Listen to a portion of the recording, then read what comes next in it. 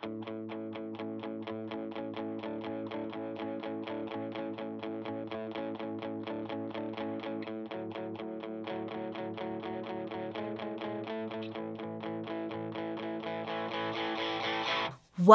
to the Emancipate Your Mind podcast. I'm your host, certified religious transition and trauma recovery coach, Terry Hales. I help people step out of the shadows of religious fear and shame and embrace their authentic selves with love and empathy. If you're ready to throw off the shackles of learned binary thinking and explore a more nuanced approach to life, this is your playground.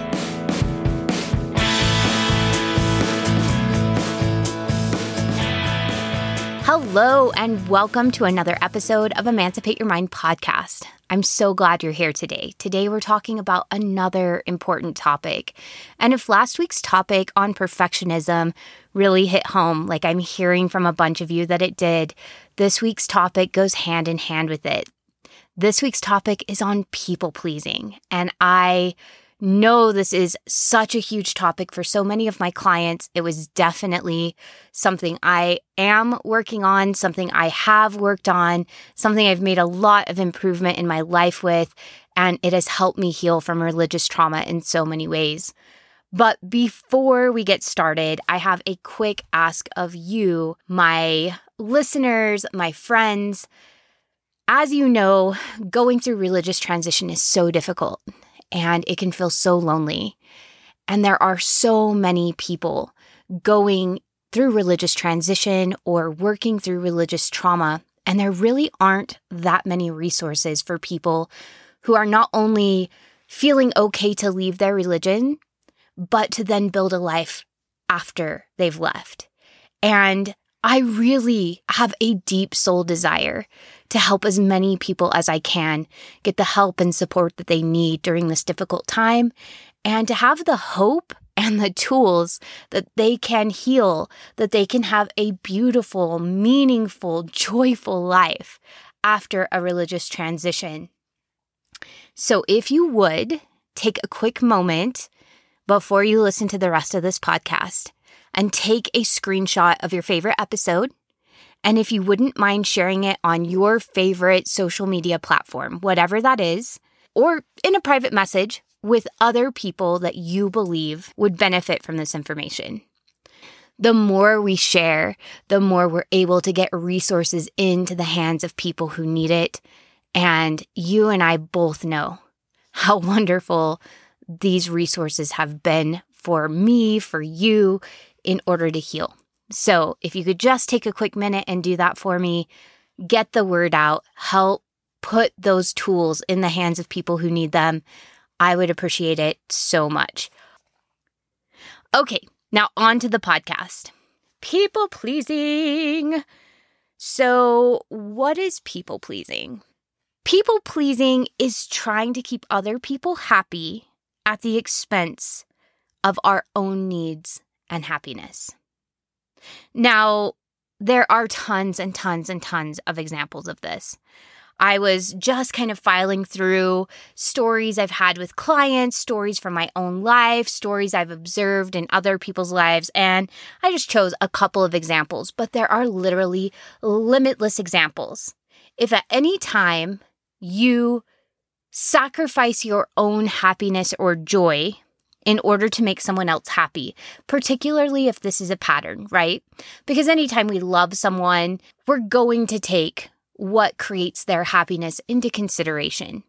But if we're constantly making choices to keep our spouse happy, or our parents happy, or our siblings, or our friends, or even our kids happy at the expense of our own happiness over and over and over again, we are people-pleasing, and it's actually detrimental to our own sense of self-worth, our own sense of self-esteem, our own sense of joy and meaning in life. And so this is such an important topic. Some examples that came up for me were in the LDS church, serving a mission, especially for young men, is like the pinnacle of you did it right as a parent. If your son goes on a mission, it is the pinnacle of parenthood.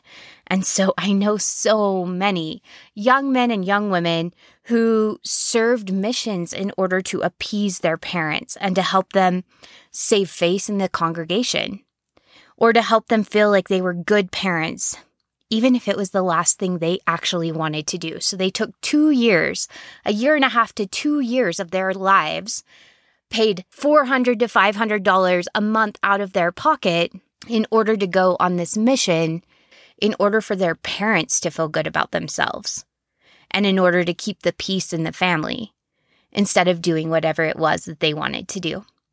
That is a huge sacrifice, to sacrifice a year and a half to 2 years of your life simply so that your parents feel happy. Not because you want to do it. It's a completely different thing if you went on a mission because you wanted to do it and you were excited about it. Then there's no problem. But if you're doing it, if you're spending that much time from your life and that much money from your own pocket to make somebody else happy without it bringing you joy, then it's detrimental to your health.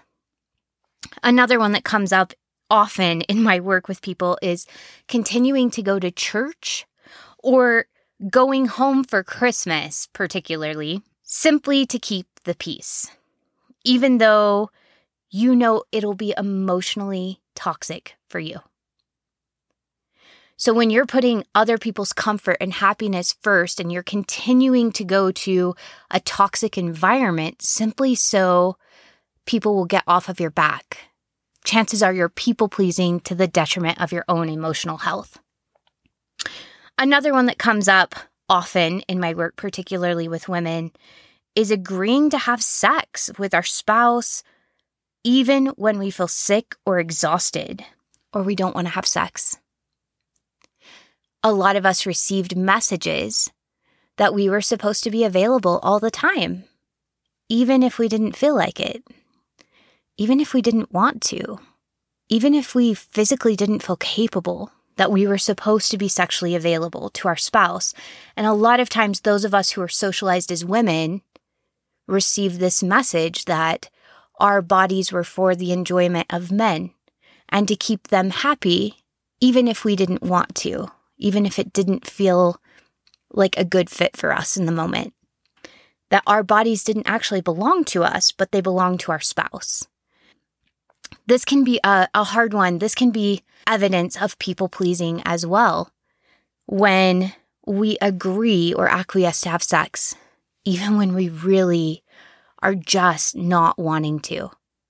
And of course, I have a host of stories from my life growing up in the church of times that I provided service that was asked of me that I didn't really want to. I think in an earlier episode, I talked about being asked to make 12 dozen cookies for a scouting function the night before a scouting function. I was doing the single mom gig while my husband was deployed. I was homeschooling. I owned my own business, and I did several volunteer callings in the church. And I said yes to this opportunity simply to make the person like me because it was the quote-unquote nice thing to do. And then I spent my evening giving up sleep, giving up peace of mind in order to make 12 dozen cookies with an infant and a young child clinging to my legs as I tried to make these 12 dozen cookies for an organization my kids weren't even a part of. I didn't even have children in Scouts. And yet, here I was making 12 dozen cookies to aid the scouting program in my congregation. I still look back on this experience in particular as the moment when I realized my people-pleasing needed to change. It was going to kill me if I didn't get it under control. I just remember sobbing as I was making tray after tray of chocolate chip cookies.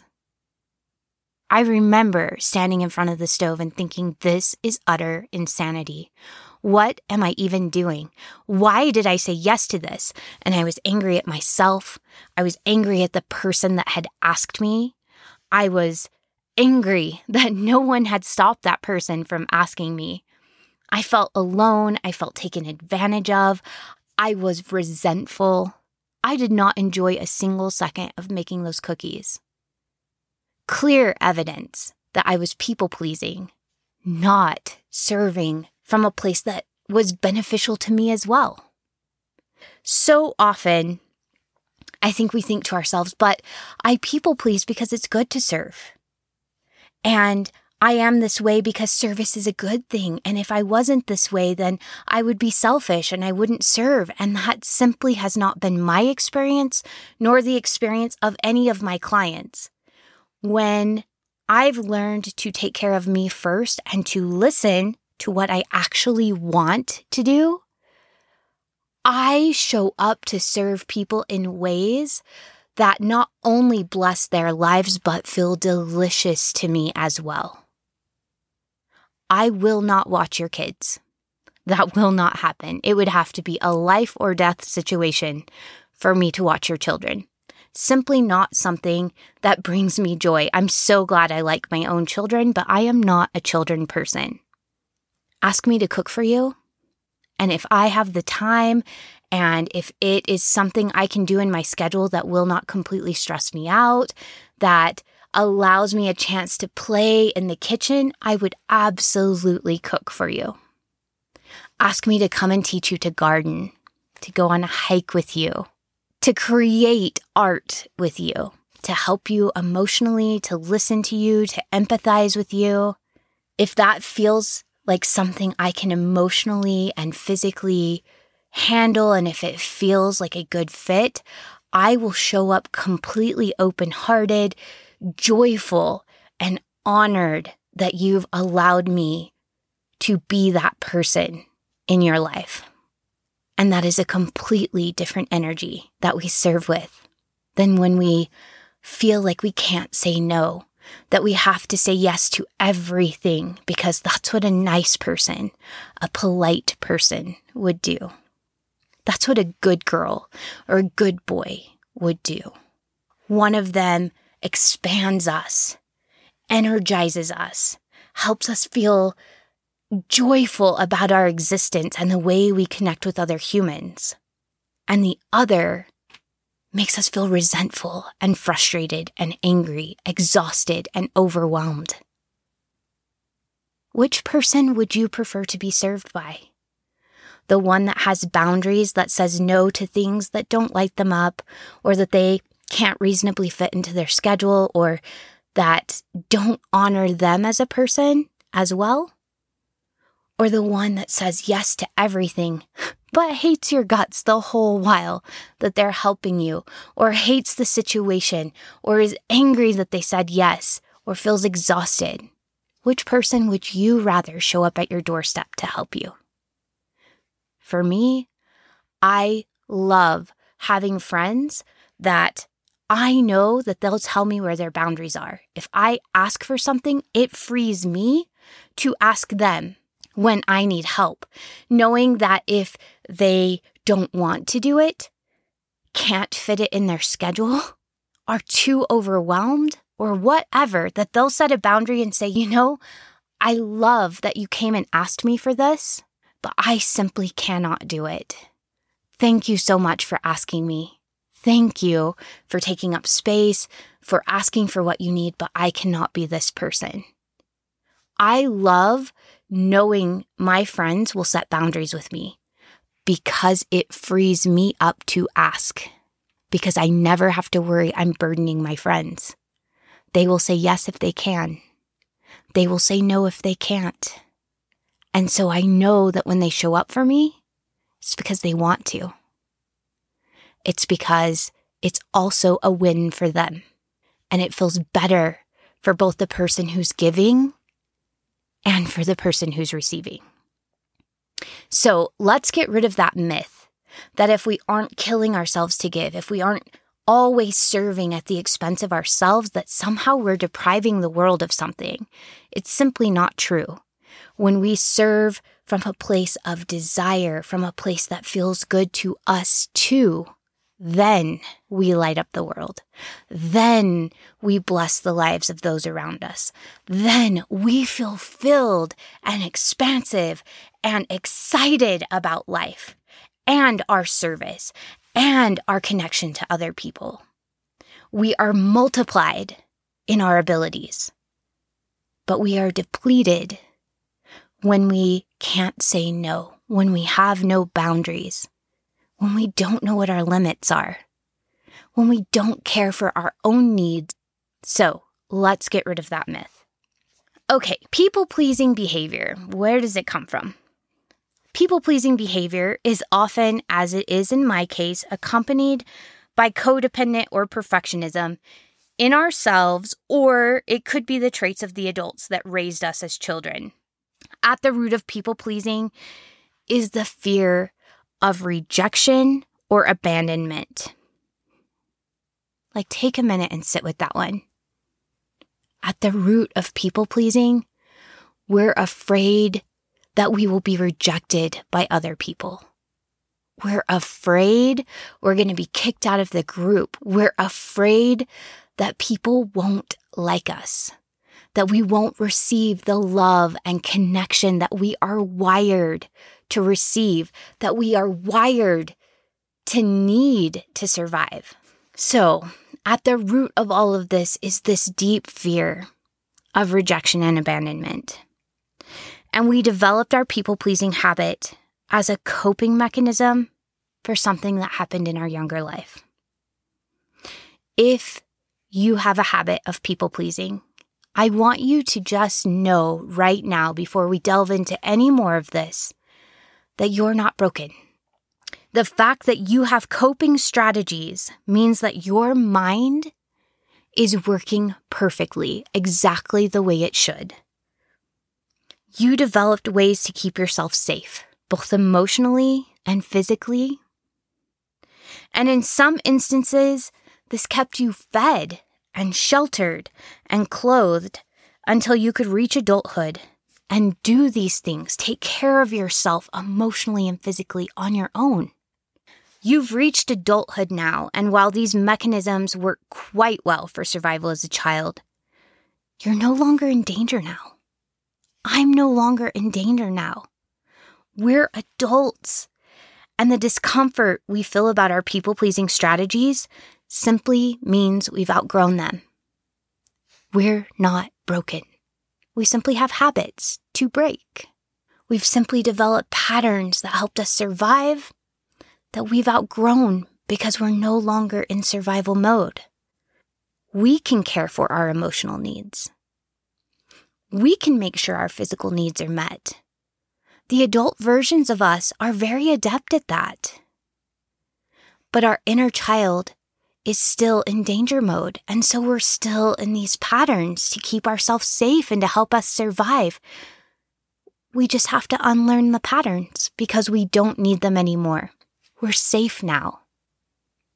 We're able to care for ourselves now. We're adults now. We're not 4-year-old kids. We're not 8-year-old kids.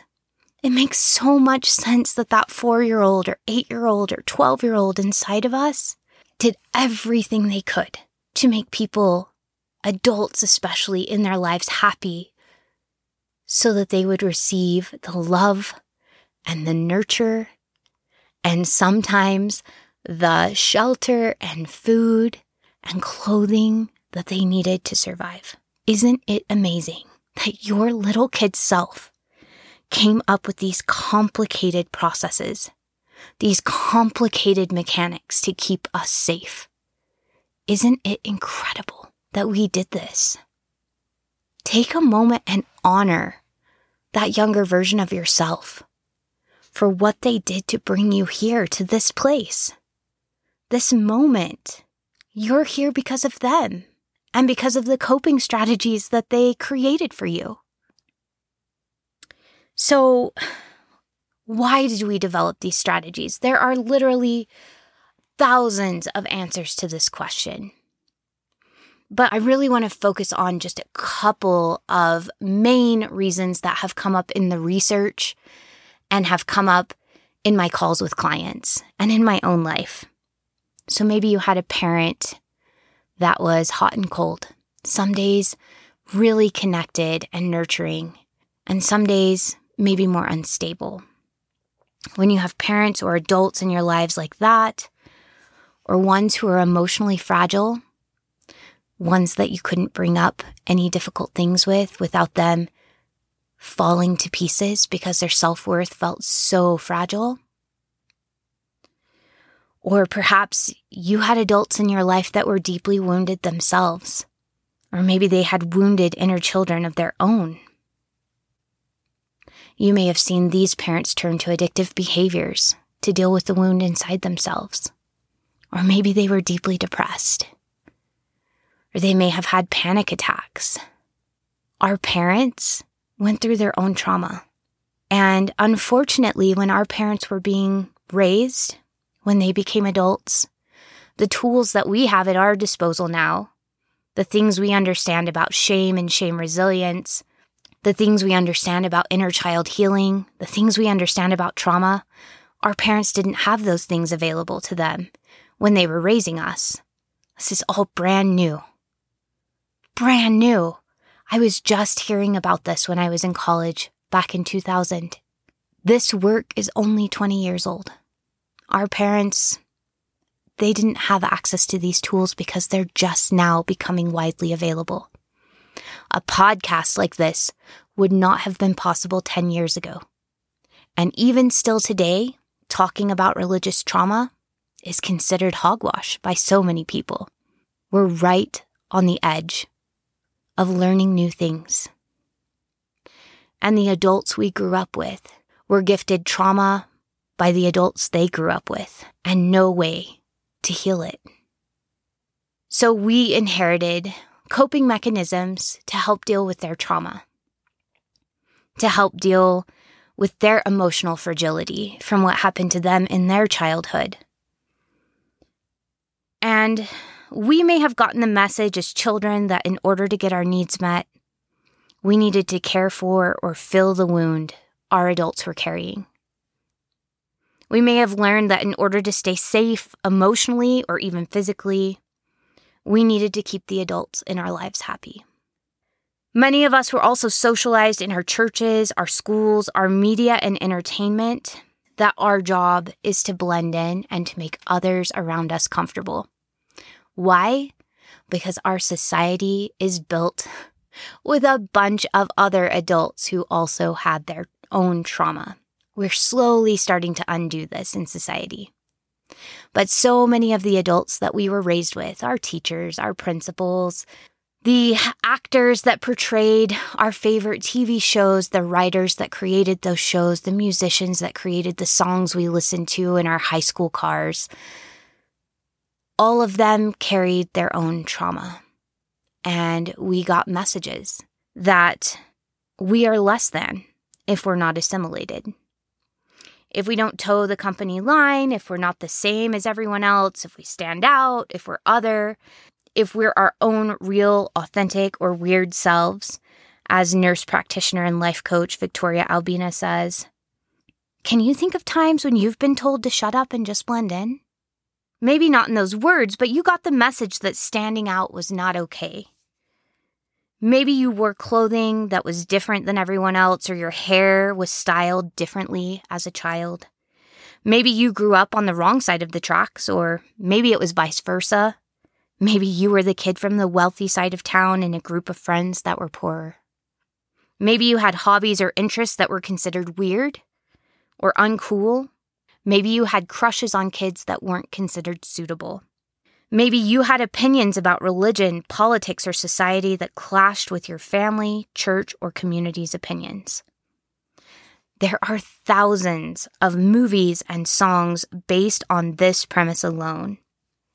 Being bullied because you're the oddball. The pressure can be so great to assimilate into the tribe to make everyone else in the community feel comfortable. So if you find that you've developed a pattern of people-pleasing over the years, it makes so much sense, right? You may have felt threatened for being too much or too little of something, and you adapted as a way to protect yourself and get your needs met so you could safely reach maturity. And if you think about it, like I said earlier, younger you was quite the intelligent, creative, problem-solving genius to help you come up with such complex strategies for emotional protection at such a young age. Really take a moment and recognize how incredible younger you was. Okay, so we know that our inner child created these strategies to help us get to maturity all in one piece, and here we are. But these strategies aren't serving us anymore. Just like our favorite splatter-painted pair of jeans from 3rd grade may have been the most amazing thing ever when we were in Mrs. Weibel's class.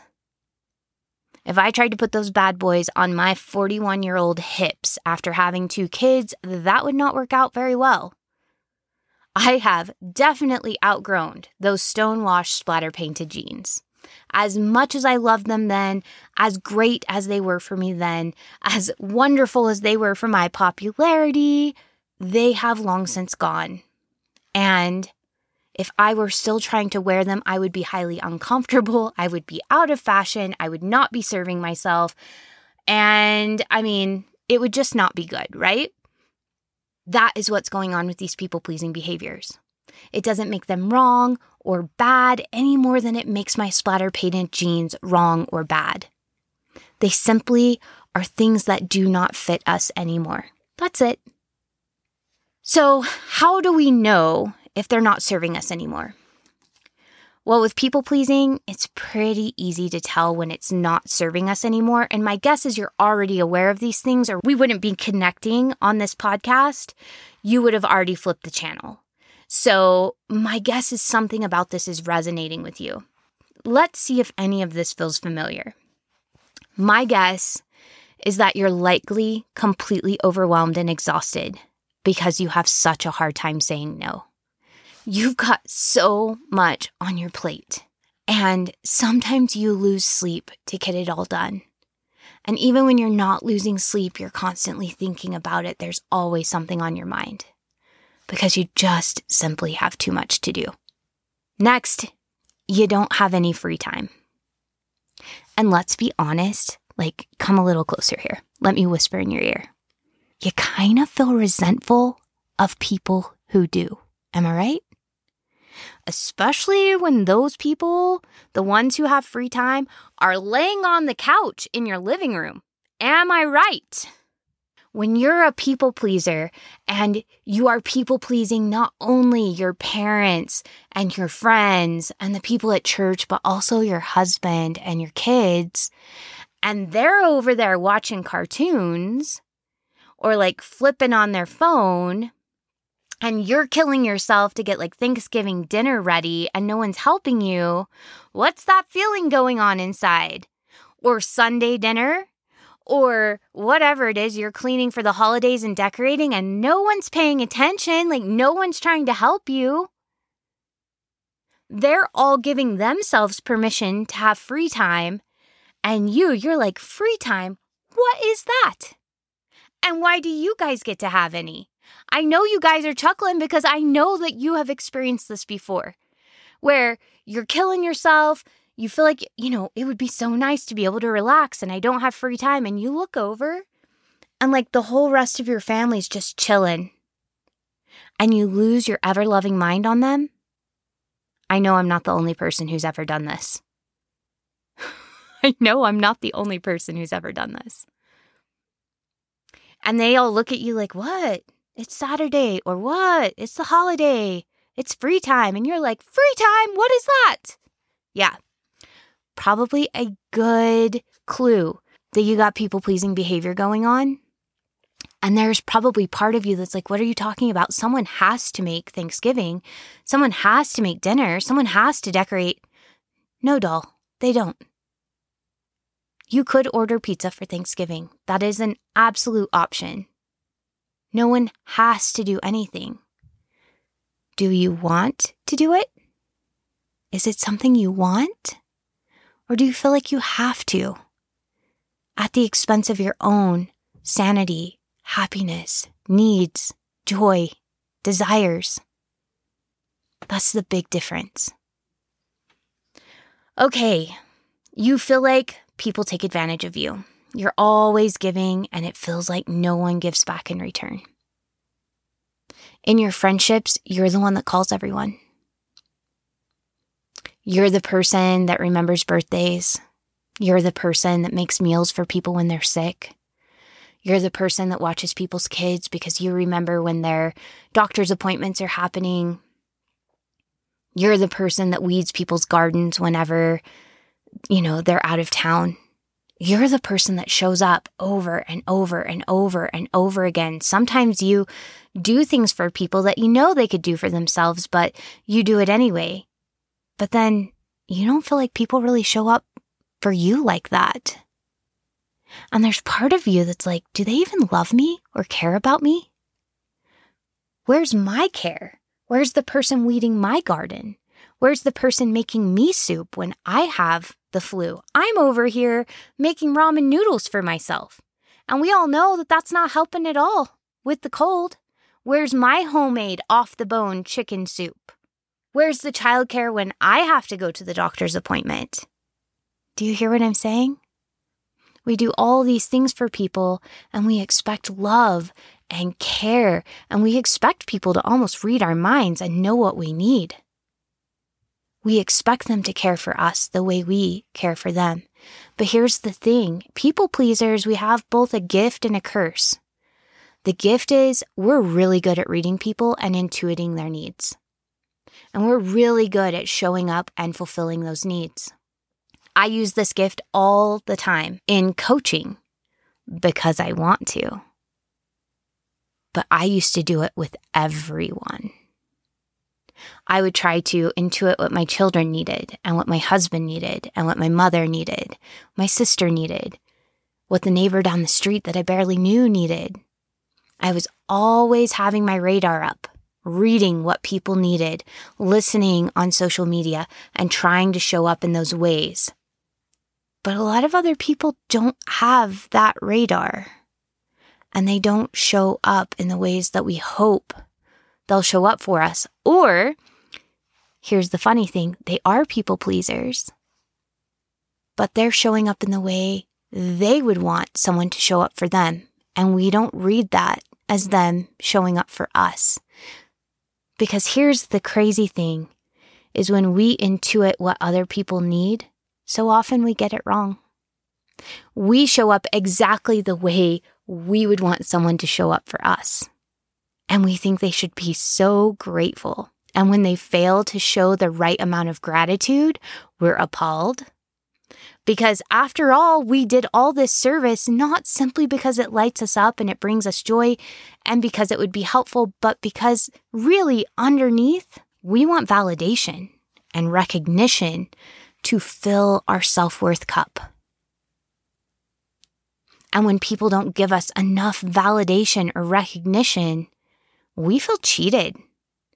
Hello, I just made you this amazing soup. I went out of my way. I had to give up things I wanted to do. I sacrificed my free day to roast a chicken from scratch, peel the chicken off the bone, boil the bones so you would get that bone marrow in your broth, and create noodles from scratch for you. Yes, I've done this before. I know you guys think I'm crazy. My past self there were times I thought I was crazy, but real life sometimes is stranger than fiction. I would do this for people. And then, when no one recognized I was sick, because to me, bringing me soup when I was sick was a sign of love and care, or if they came by with Lipton packets, I was like, what in the world? Where is my home-cooked meal from the heart? You guys know what I'm talking about. We intuit what we think other people would need based on what we would want in the situation. And we give that to other people. And either we feel like people aren't showing up for us at all, Or we're not recognizing when they show up for us as actual help because they're showing up for us in the ways that would feel good to them. And this is so funny because after I began healing, I realized I had friends that had been showing up for me for years, and I just didn't recognize that they were showing up for me because they were showing up for me in the ways they would want someone to show up for them. So they might give me complete peace and quiet for 3 days because what they want when they're sick is for no one to bother them. But to me, it felt like I was being left alone. I was being deserted and isolated. But to them, that's what would feel amazing. When they're healing, to not have to talk to anyone, to not have to answer the phone. So they were serving me, but I interpreted it differently. And I'm sure they didn't necessarily like it when I came knocking and barging in on their door with my homemade soup. Okay, who here has done this one? You apologize for everything. Sometimes, literally for just existing and taking up space. Okay, it's story time. We're going to do this. I kid you not. About 5 years ago, I was standing in the local grocery store and I was reaching for pasta and this guy hip checked me. I'm not even kidding. Like, total hockey move, hip checked me, grabbed his pasta and put it in his cart. And I apologized. I apologized for taking up space and being in his way and not intuiting that he was going to reach for the same pasta I was. I apologized for his rude behavior of hip checking me until I stumbled out of the way so he could grab his pasta. I remember as he walked off thinking, what just happened here? Why did the words "I'm sorry" come out of my mouth for rude behavior that was not mine? For taking up space, for deigning to be in the pasta aisle, wanting to grab pasta that was somewhere close to someone else's pasta selection. It blew my mind. And this is when I really started looking at some of the people-pleasing strategies, and I noticed myself saying, "I'm sorry," instead of "excuse me." I noticed myself apologizing for apologizing. Have you guys ever done that? It used to drive my husband crazy. He would say, "Stop saying I'm sorry." And I'd be like, "Oh, I'm sorry." And he was like, "You just did it again." I'm like, "Oh, yeah, okay. No, really, I'm sorry." I had to train myself to say, "Excuse me," because I still want to be polite. That's who I am. I like being polite. I like being courteous, and I like being conscientious of other people in their space. But I am not sorry for taking up space. I'm not sorry for existing. And I am not sorry for being in the pasta aisle and grabbing pasta at the same moment that you are. Okay. Next clue, you might be a people pleaser and that you've outgrown these things and that they're not serving you anymore, is sometimes you feel like people only like you because of what you do for them, not because of who you are. You've learned to make yourself so indispensable in people's lives and they rely on you so much. And you do all of these things for them. You make them the homemade soup. You remember their birthday. You babysit their kids. You weed their garden. You do all these things, and you sacrifice so much of yourself. And you wonder if the only reason people keep you around is because of the ways you make their life easier, and the ways you build them up, and all the things you do. And there's a secret part of you that worries if you stop doing those things, if you'll lose all the people in your life, because there's a very real part of you that worries that no one really likes you for who you are. And there's part of you that worries about that because you don't really like you for who you are. You're not really even sure who you are underneath it all. Who is this person that is me? Because we get our validation from pleasing others, sometimes we lose our identity in what other people want. So it's really easy to feel like other people don't like us for us because we're not even sure who us is. Another. And guys, let's just take a moment for a second because that one was really heavy. If these are pricking, if they're getting really close to your heart, just take a minute and breathe. Pause if you need to. Hold your heart. Hold your inner child. These can bring up a lot of grief. It can bring up a lot of sadness and longing. It can bring up a lot of loss. It can bring up fear. It can bring up shame or guilt. Feel free to hold yourself through this. This is a lot. This is big stuff. This is traumatic. And I want to let you know that it's okay that you're triggered. It's okay that you're uncomfortable. This uncomfortable feeling that you're feeling is actually just a chance for you to get curious with yourself and to understand yourself better. And I know if this is some of your first time that you're really feeling these things and having these realizations, you may want to run far, far away. And I get that. But discomfort is something to embrace. As you feel difficult emotions, you're in control the whole time. You aren't the emotion, remember that. You can do a slow and steady exploration of this discomfort. You don't have to unpack it all at once. If you ever need to pause one of these podcasts, think about it. If it gets too painful, you don't need my permission. Give yourself permission to turn it off, to let it simmer, and to come back to it when you feel like you've processed what triggered you.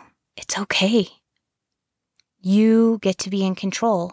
And I want you to know that you are strong enough not only to survive any feeling that may come up for you, but you're actually strong enough to get comfortable in all of your feelings, even the uncomfortable ones. You have the ability within you to get comfortable with discomfort because that's where all the growth happens. And the more you're able to sit with those feelings, the more comfortable it gets. And the more you become friends with uncomfortable feelings. So if you're feeling discomfort, know that this is good. It means that we're growing. And also know that you can give yourself permission to take care of yourself as much as you need to, okay? You do not have to push through this. If you're a people pleaser, there may even be a tendency where you want to please me by doing it all. Don't worry about it. You're not here to please me. You're here to please you and figure out what feels good to you. And you do that by building a relationship with your authentic self.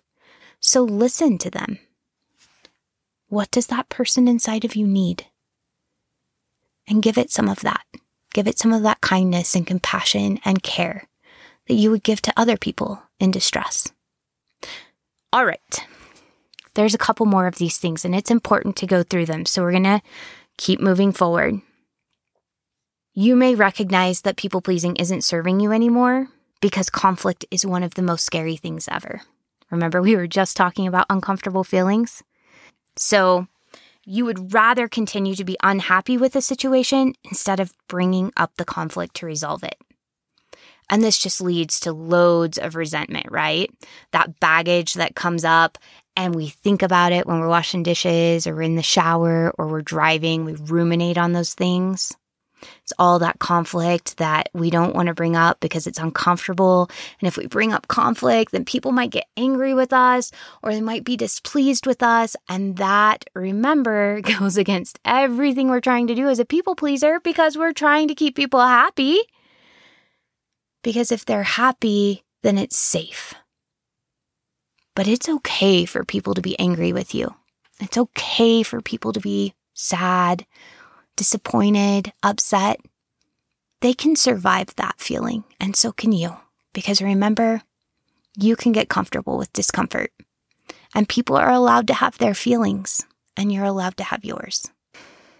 I feel like this is a really good place to bring up the fact that so often as people pleasers, we feel responsible for other people's feelings.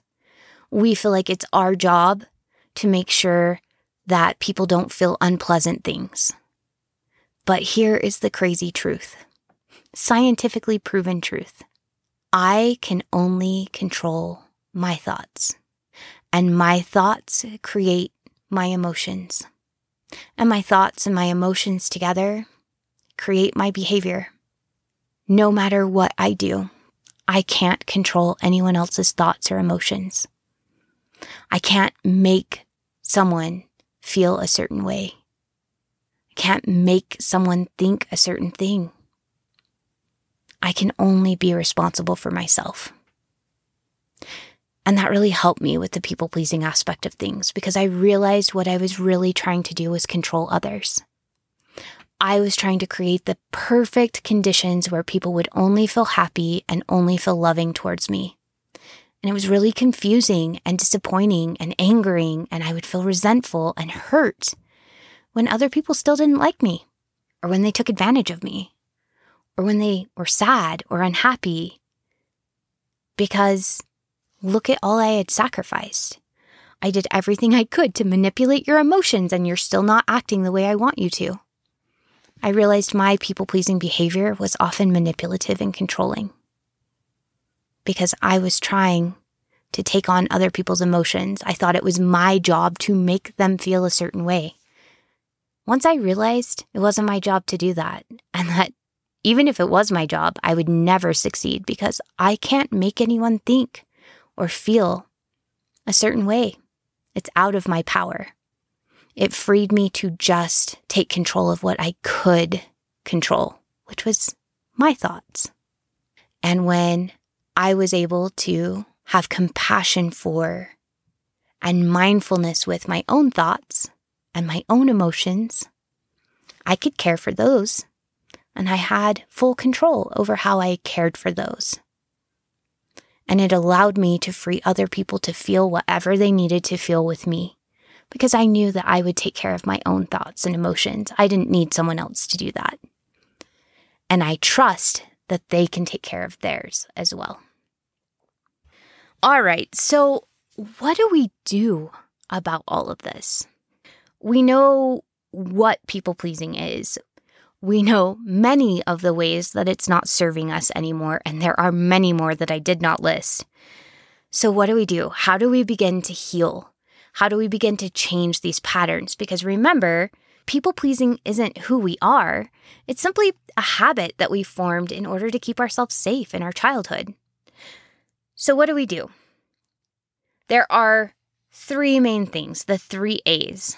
And this comes from Victoria Albina. She is a nurse practitioner and she's a life coach. She has some brilliant ideas about people-pleasing and perfectionism. I've loved reading her work. Her 3 A's are awareness, acceptance, and action. So we've already talked on this podcast so much about awareness and acceptance. So awareness is just noticing when you're feeling resentment, anger, frustration, stress, overwhelm, jealousy. Remember how we talked in episode 2 about all those feelings? You're going to hear that woven throughout this entire podcast, so don't get tired of hearing it yet because you're going to be hearing it a lot more. Our emotions are key to understanding ourselves and changing our patterns.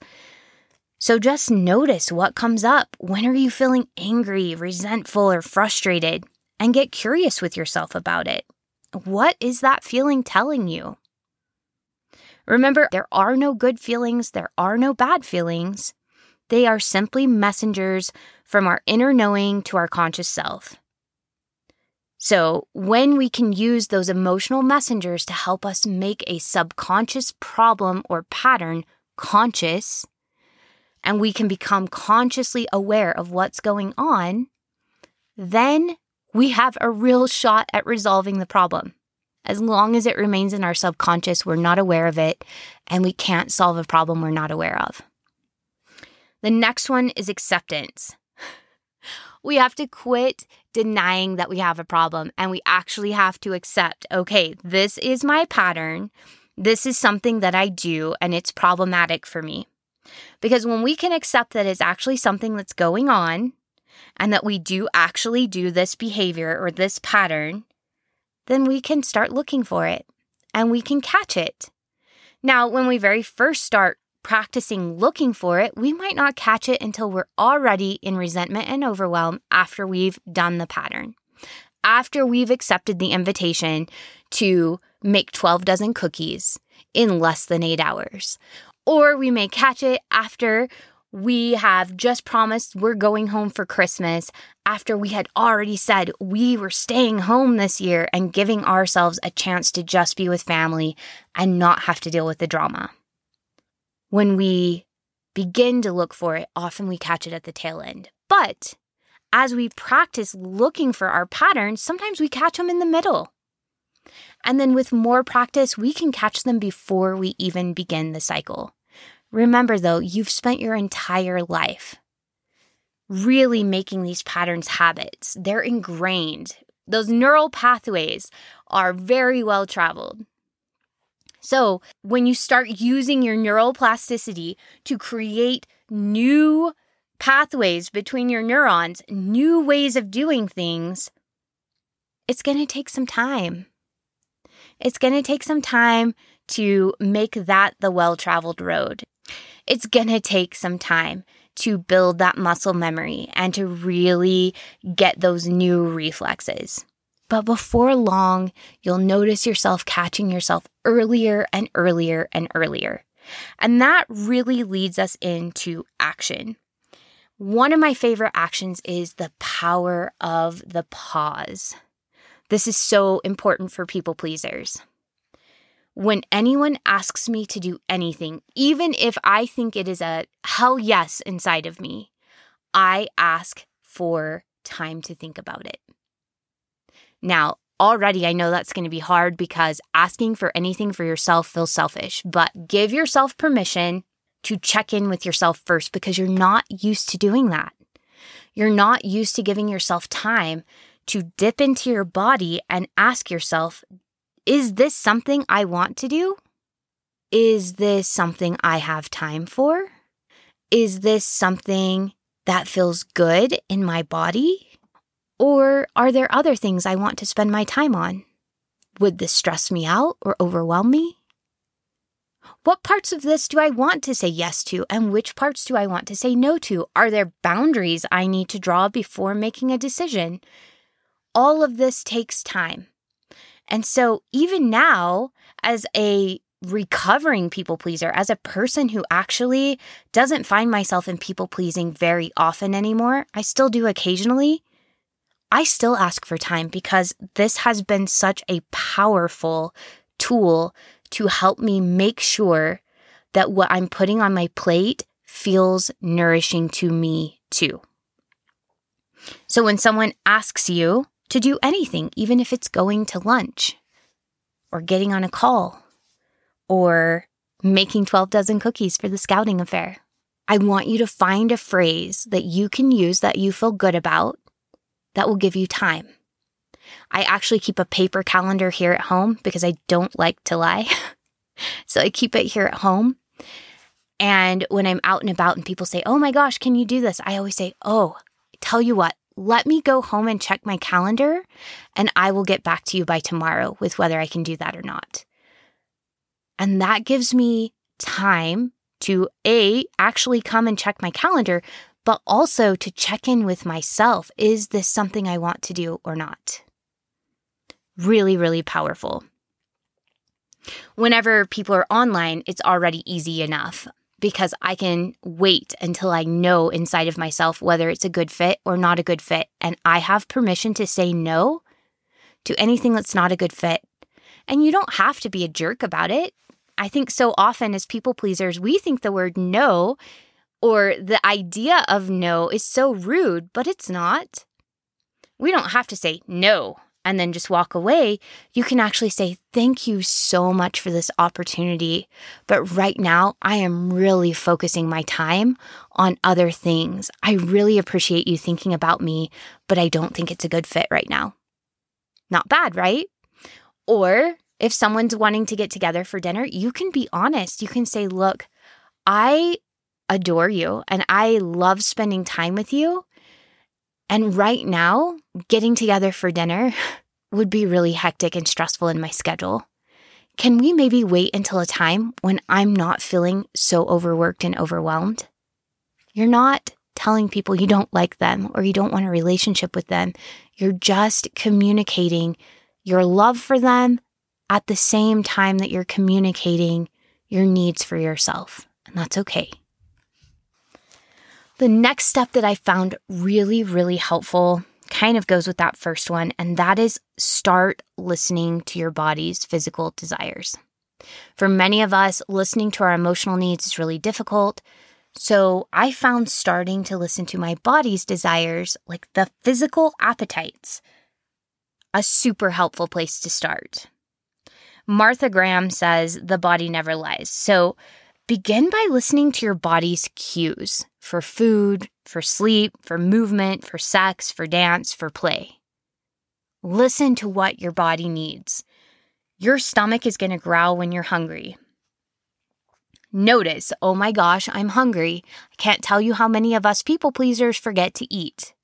Or we just graze all day long because we never sit down and take the time for ourselves to eat an actual meal. So, listen to your body. Oh my gosh, I'm hungry. Then take it a step further. What am I hungry for? What is my body craving? Is my body wanting protein, carbs, water, vegetables, chocolate? What is my body wanting? Does it need fat? Really listen to your body. What does it want from you? And then once my body's like, oh, I want protein, I'll say, okay, what are we in the mood for? We in the mood for steak? Is today a red meat day? We in the mood for chicken? Peanut butter? A protein shake? Let me know what sounds good to you. And then I fulfill those desires. So sleep when you're tired. Listen to your body's cues for sleep and sleep when you're tired. Don't eat food you don't like. How many of us people pleasers eat food we don't like?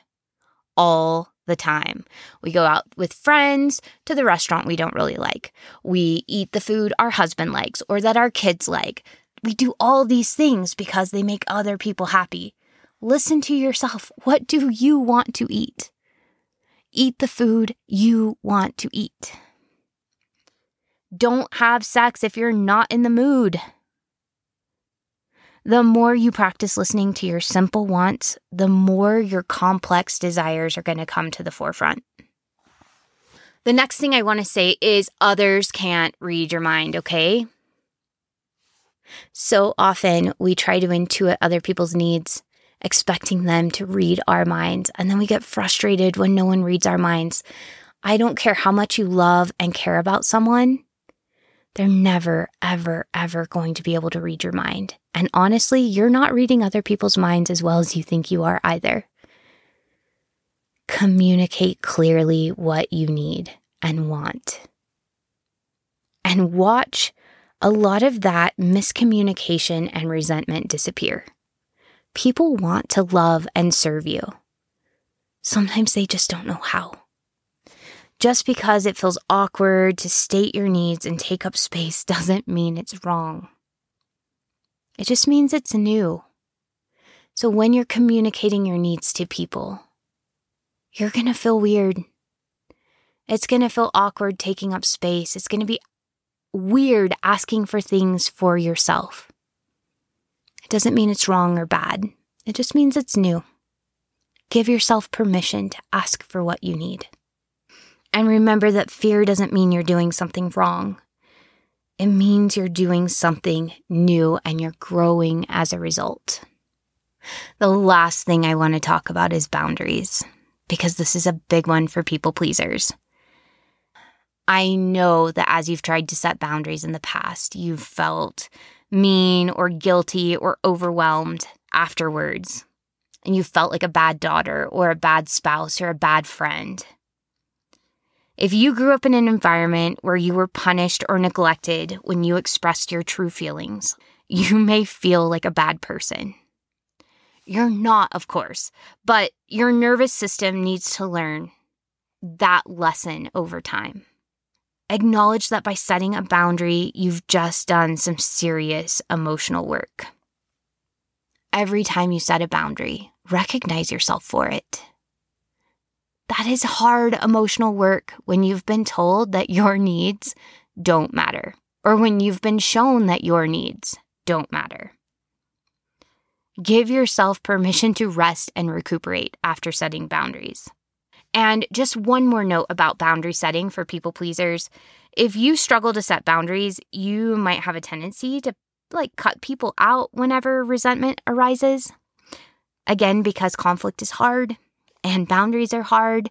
So when you get to that place in your friendship where you've got some conflict to discuss and things have gotten kind of hard, you might slowly fade away. You might slowly slip out of their life instead of having conflict conversations. So if you notice yourself losing friends after time, or just having a bunch of friends or relationships fade away, it might be because you have a tendency to cut folks out because you don't know how to communicate how you feel. So as we start breaking these people-pleasing habits, we become empowered to have the difficult conversations that allow us to retain long-term relationships, and it's amazing. It enables us to strengthen and nurture our relationships even when we disagree, even when we get hurt.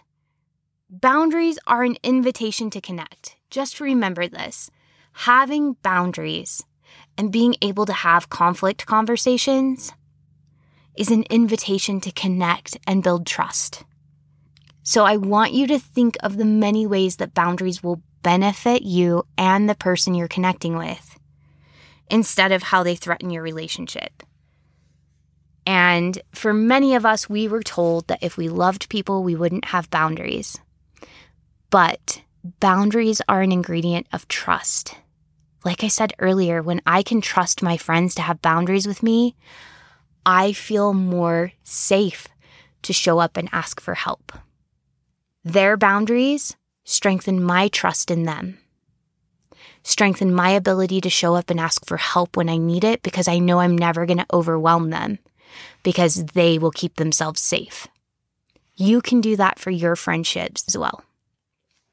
Okay, this is so much information, and I'm really feeling like I want to wrap up at this point. There's still so much more we could talk about. I'm sure we'll be doing another episode at some point. I hope this information was fantastic for you and eye-opening for you.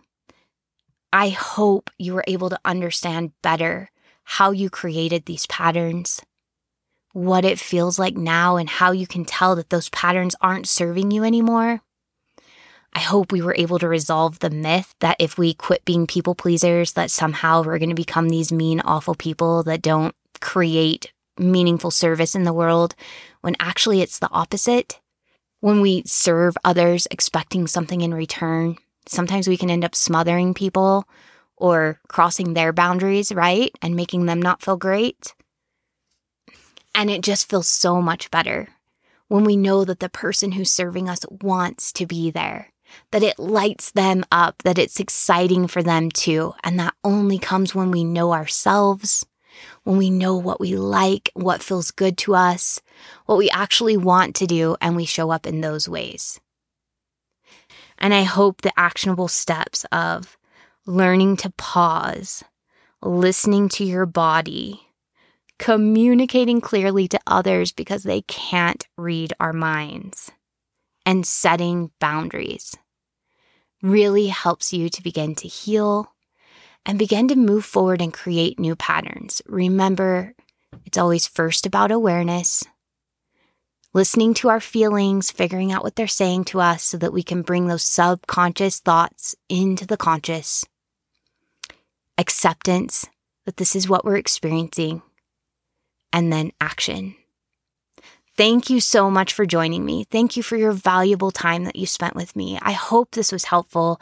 I look forward to hearing your feedback and any thoughts or questions or concerns or experiences that you want to share. My very favorite part of this podcast, of my work as a coach, is getting to connect with other people.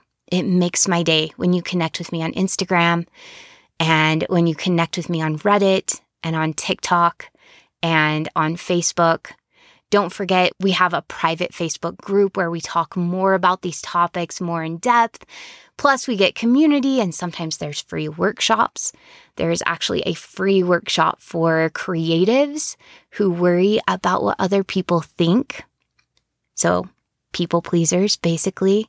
If you're a creative that is wanting to bring something into the world, whether it's a new business, whether it's art, whether it's writing, whether it's an idea that you have, and one of the big things that keeps you from producing that is you're worried about what other people will think, you're going to want to get yourself over to the Facebook group because there is a free workshop coming to specifically help creatives have the freedom they need to create what they are meant to create in the world. So let's all work together to overcome our patterns of people pleasing and do our brave work in the world and change it one person at a time. Thank you again, and we'll see you next week.